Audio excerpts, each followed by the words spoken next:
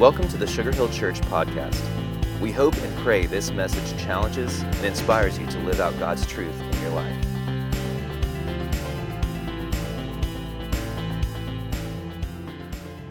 How many of you in your life have ever made a promise to anybody for anything? How many of you made a promise? Okay, so we're all in, all right? The second part of that. How many of us have broken a promise? So we're all liars. We've established that we're all on the same footing here. But here's an interesting perspective, and the big deal I want to make sure that we grasp. Last week we talked about what happens when we act in obedience and giving out of a heart filled with gratitude and love. But today I want us to focus on the promises made and the promises kept by God. I mean, this is kind of a big deal as you look and you think about that. We've all broken promises, and I believe there's two primary reasons, regardless of all the circumstances that surround your promises made and your promises kept. I believe there's two main reasons that we break promises. Number one is we have a messed up heart. As a matter of fact, if you look on the screens or on the app, in Jeremiah chapter 17, verse 9, it says, "The heart is deceitful above all things and desperately sick." And you may be sitting here and saying, "Chuck, they're not talking about me." Yeah, he is. He's saying our heart has all capacity for evil. We have the ability to be wicked people. Now, you may be sitting here and saying, "Man, I needed somebody to tell me I'm a good person." Well, listen, God says there's only one good, and that's Him, that our heart, by our nature, our human nature, our sinful human nature, Jeremiah says in chapter 17, verse 9, our heart is deceitful and above all things and desperately sick. Now, the second reason we break promises, sometimes it's not our heart. Sometimes we lack two things. We lack the physical ability or the intellectual capacity to do this. Let me give you an example. Let's say I fly to Orlando to speak to a group of students, and I say to Jenny, "Sweetheart, I'll be home by 6:30 for dinner," but I get on the plane, get ready to fly home, and I sit down on the plane, and the captain comes on and says, "We have bad news. We have mechanical difficulties. We're going to have to get a new plane in for you." So I get off the plane, I sit in Orlando International, I wait 3 hours, I get on the plane, I fly home, and instead of being home for a 6:30 dinner, I'm home at 10 p.m. that night. Now, the reason that I broke that promise wasn't that my heart was in the wrong place. It's because I didn't have enough intellectual capacity to know how to fix the plane, and I lack the physical capacity to fly. Are you with me? And so sometimes we break promises because we have a wicked and evil heart, and sometimes we break promises just because life is what it is. Okay, are you with me? All right, now I want you to see, here's what separates us from God. God cannot, will not, He will never break His promise. And when we say around here, the Bible is a big deal, we say the Bible is a big deal because literally we believe from Genesis to Maps, God, through His Spirit, spoke that word into men's hearts, and they penned this book. And so we believe this book literally is God's word for us, filled with promises that said, if you will walk with me, trust me, live with me, cling to me, these things happen to you. Now, to make our point about promises made and promises kept and why it's a big deal, I want to give you a couple of Bible examples, okay? Watch this, because ultimately, God makes a big deal about making a big promise. He says to Abraham, before his name was Abraham, of the, Father Abraham had many sons had Father Abraham. Remember that? Okay, so some of you who didn't grow up in church are like, dude, that is just weird. All right, but Abraham. All right, now watch what the Bible says in Genesis chapter 12, verses 1 through 3. Again, you can follow on the app. All of my sermon notes are in here. And or if you're watching, hundreds of people that are watching today online, listen, all of them are on the app. You can just follow with me, and you can see where I missed my notes completely.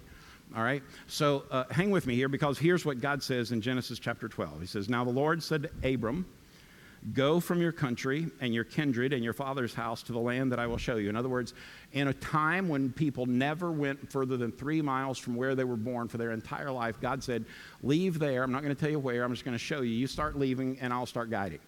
And he says to Abraham, just go, and I'll show you. So Abraham does. And then God says, "And I will make of you a great nation, and I will bless you and make your name great so that you will be a blessing." But he doesn't stop there. He goes on and says, "I will bless those who bless you, and him who dishonors you I will curse." And then listen to this.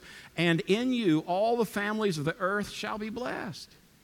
Everybody, the whole world. Now you're thinking, okay, now the context here is that he's speaking to the whole world as they knew it in that time. No.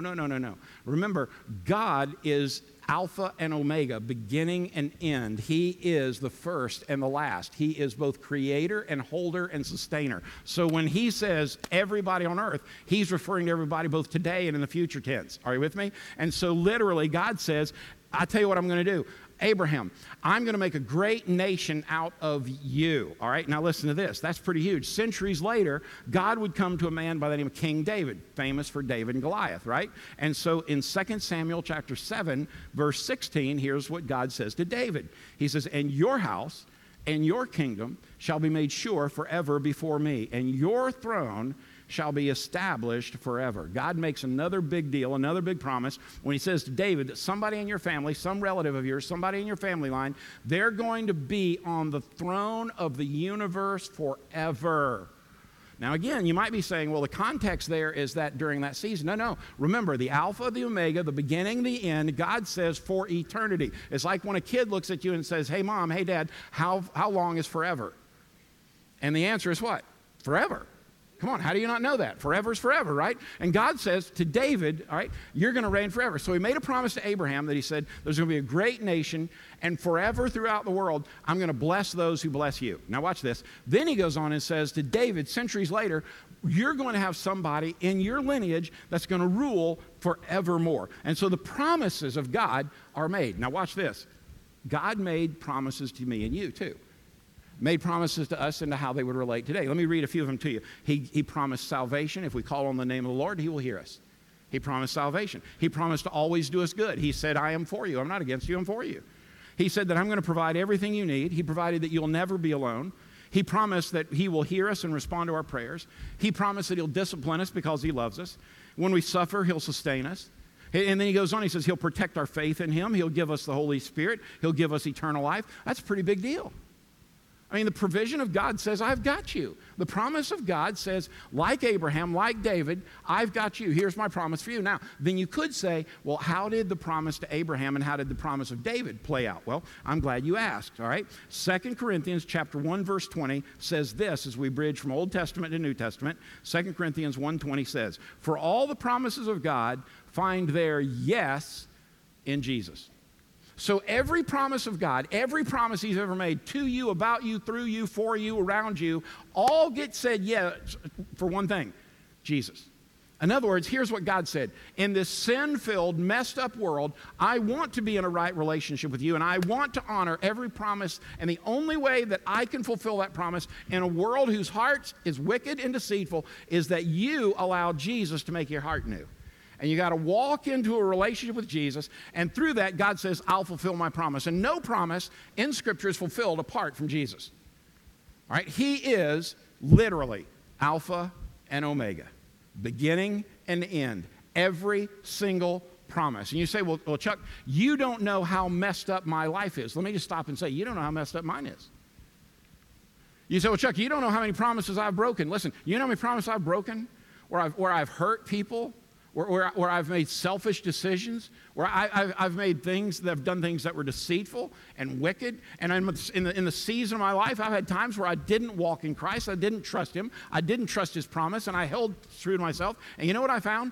That God's promise is still waiting on the other side. He wants to make me and you new, but we have to let him. You see, the problem is, though, we struggle with that. Listen to what Scripture says in the book of Habakkuk.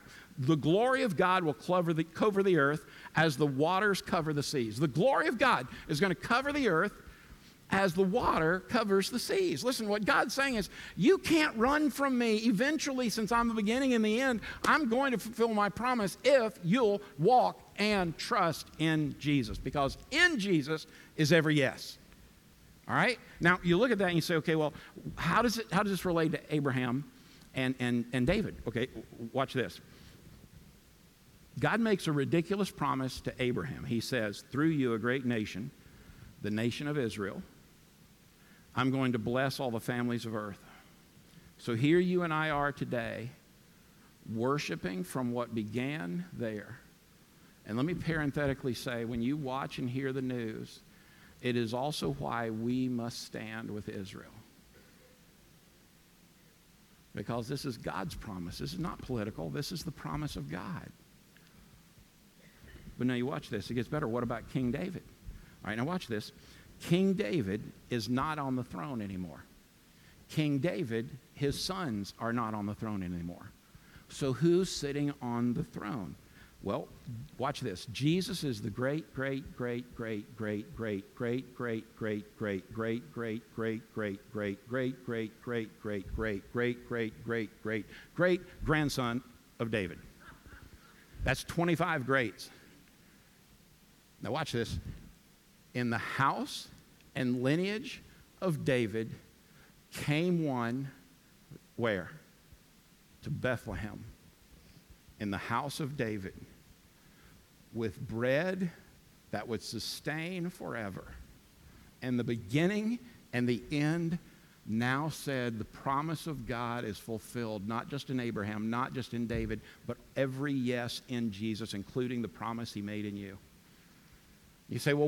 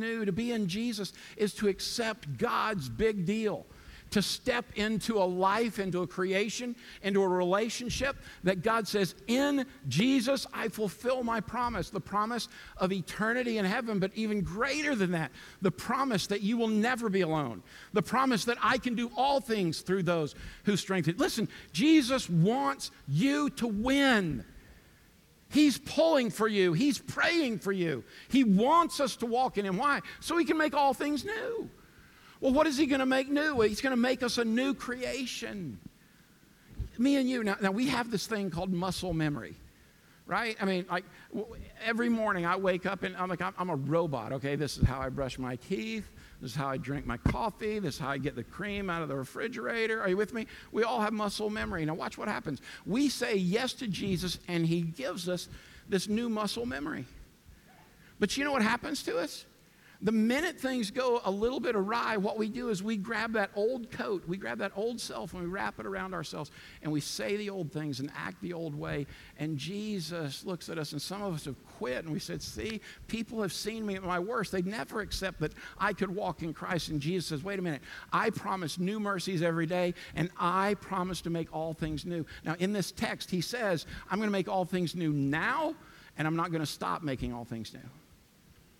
God sent our Savior, Jesus, to make this universe new, beginning with our heart. Now watch this, though. He didn't stop with you. He says, come join me, and through you and in you, you know what we're going to do? We're going to be a part of making things new. He wants to be a part of making your marriage new. He wants to be a part of making that broken relationship with your child new. He wants that addiction to be erased with something new. He wants your loneliness to be filled with presence. He wants to make it new.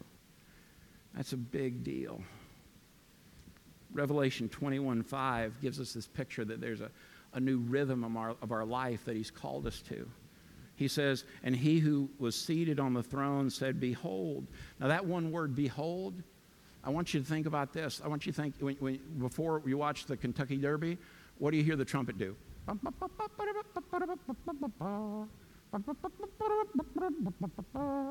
Sorry, it sounded like a chicken. But that's what the word behold is. Wait a minute, we're about to launch here. This is about to be a big deal. And he says, behold, I am making all things new. And watch this. And also he said, write this down. And then he tells us why. Because these words are trustworthy and they're true. God says, you take it to the bank. Regardless of how you came in, regardless of the mess, God wants to make all things new. You say, well, Chuck, that's great, making all things new. Write it down. Everything God is doing on this planet is to bring renewal. I got it. I get it. But what about my life? What about my broken dreams? What about those worrisome nights? What about the bills that I can't pay? What about the wrongs that I've done? What about the hearts that I've broken? What about my broken heart? What is God going to do with all of that? Now watch this. You know what he wants to do? He wants you to step into him, walk with him, live with him, trust him, and you know what he promises to do? I will make all things new. Haven't you had days where you just wanted a mulligan? I mean, haven't you had days, I just need a do-over? You know how many days in my life I have totally ruined my testimony? I've totally ruined my life. I've totally messed up. I've ruined relationships. And you know how many times I've done that? It's countless. And you know what he says? But Chuck, the gravitational pull of the universe says, come to me and I will make all things new. Why? In Jesus, all things are new. You say, well, Chuck, last night I didn't act like they were new. You know what he says? It's a new day. I want to make all things new. Think about it. Everything God's allowed you to experience, every disaster you've created, every broken relationship, every bounced check, every lost job, every chemo treatment, every divorce court. God wants to take every experience you've had and make things new. Now watch this. And then he calls you to walk in him. And a God who spoke light into being. And by the way, did you know when you go out those doors, it's still light? That God, he could speak a fix into all of this world.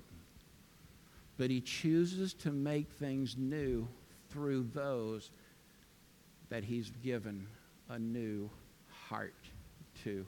He's called us to be a part of helping make your family, your relationships, your business new. He came to make things new. You say, well, Chuck, man, I get that on Sunday morning, and here I got it. But you don't understand. Tomorrow, Chuck, I've got to kill my own dinner, and I plan to eat good. I got to get after it, Chuck. I got to hit the ground before dawn, and I'm not getting home till after dinner. This world is killing me. I'm working 60 hours a week. Some of you here, and you're single moms, and you are absolutely doing the hardest job on the planet. And you are out there, and life is just killing you. Some of you guys are out there striving to make the extra 100K doing something, and you're working 100 hours a week, and your kids don't even know you.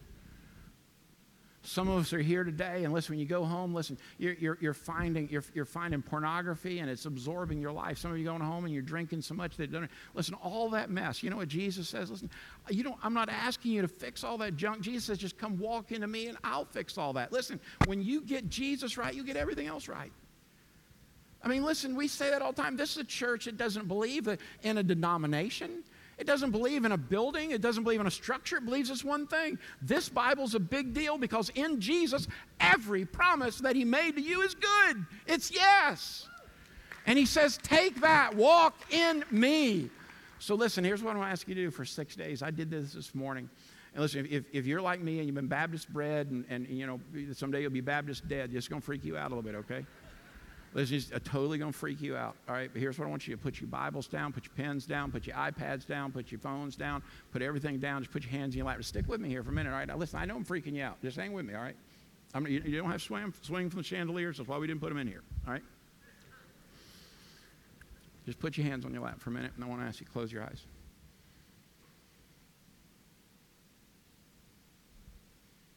I'm going to ask you to do this for every day between now and next Saturday. Take a deep breath in through your nostrils and hold it for a minute. Let it go. Again. Let it go. Again. Let it go. I want you to imagine like a grandma who is sweeping a porch. That God comes into your life right now to sweep things up and make them new.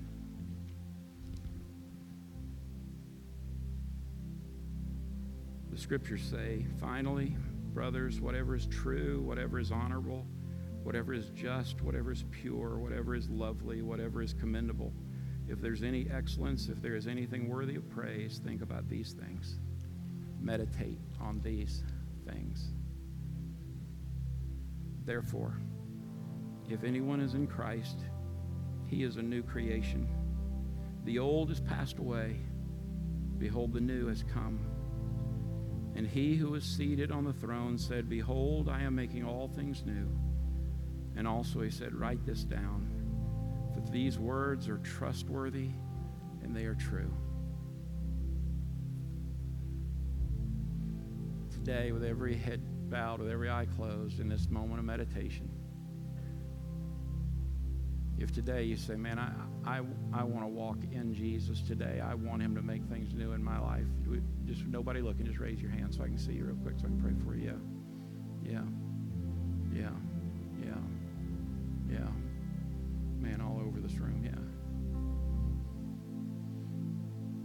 That promise was for you to claim today. Claim that promise. God, make all things new. Make my family new. Make my heart new, and do in me what only you can do. In the name of Jesus, our King, our Savior, our Lord, we pray. And everybody say it with me. Amen. Thanks for listening to the Sugar Hill Church podcast. For more information and to find out more about our church, please visit us at sugarhillchurch.com.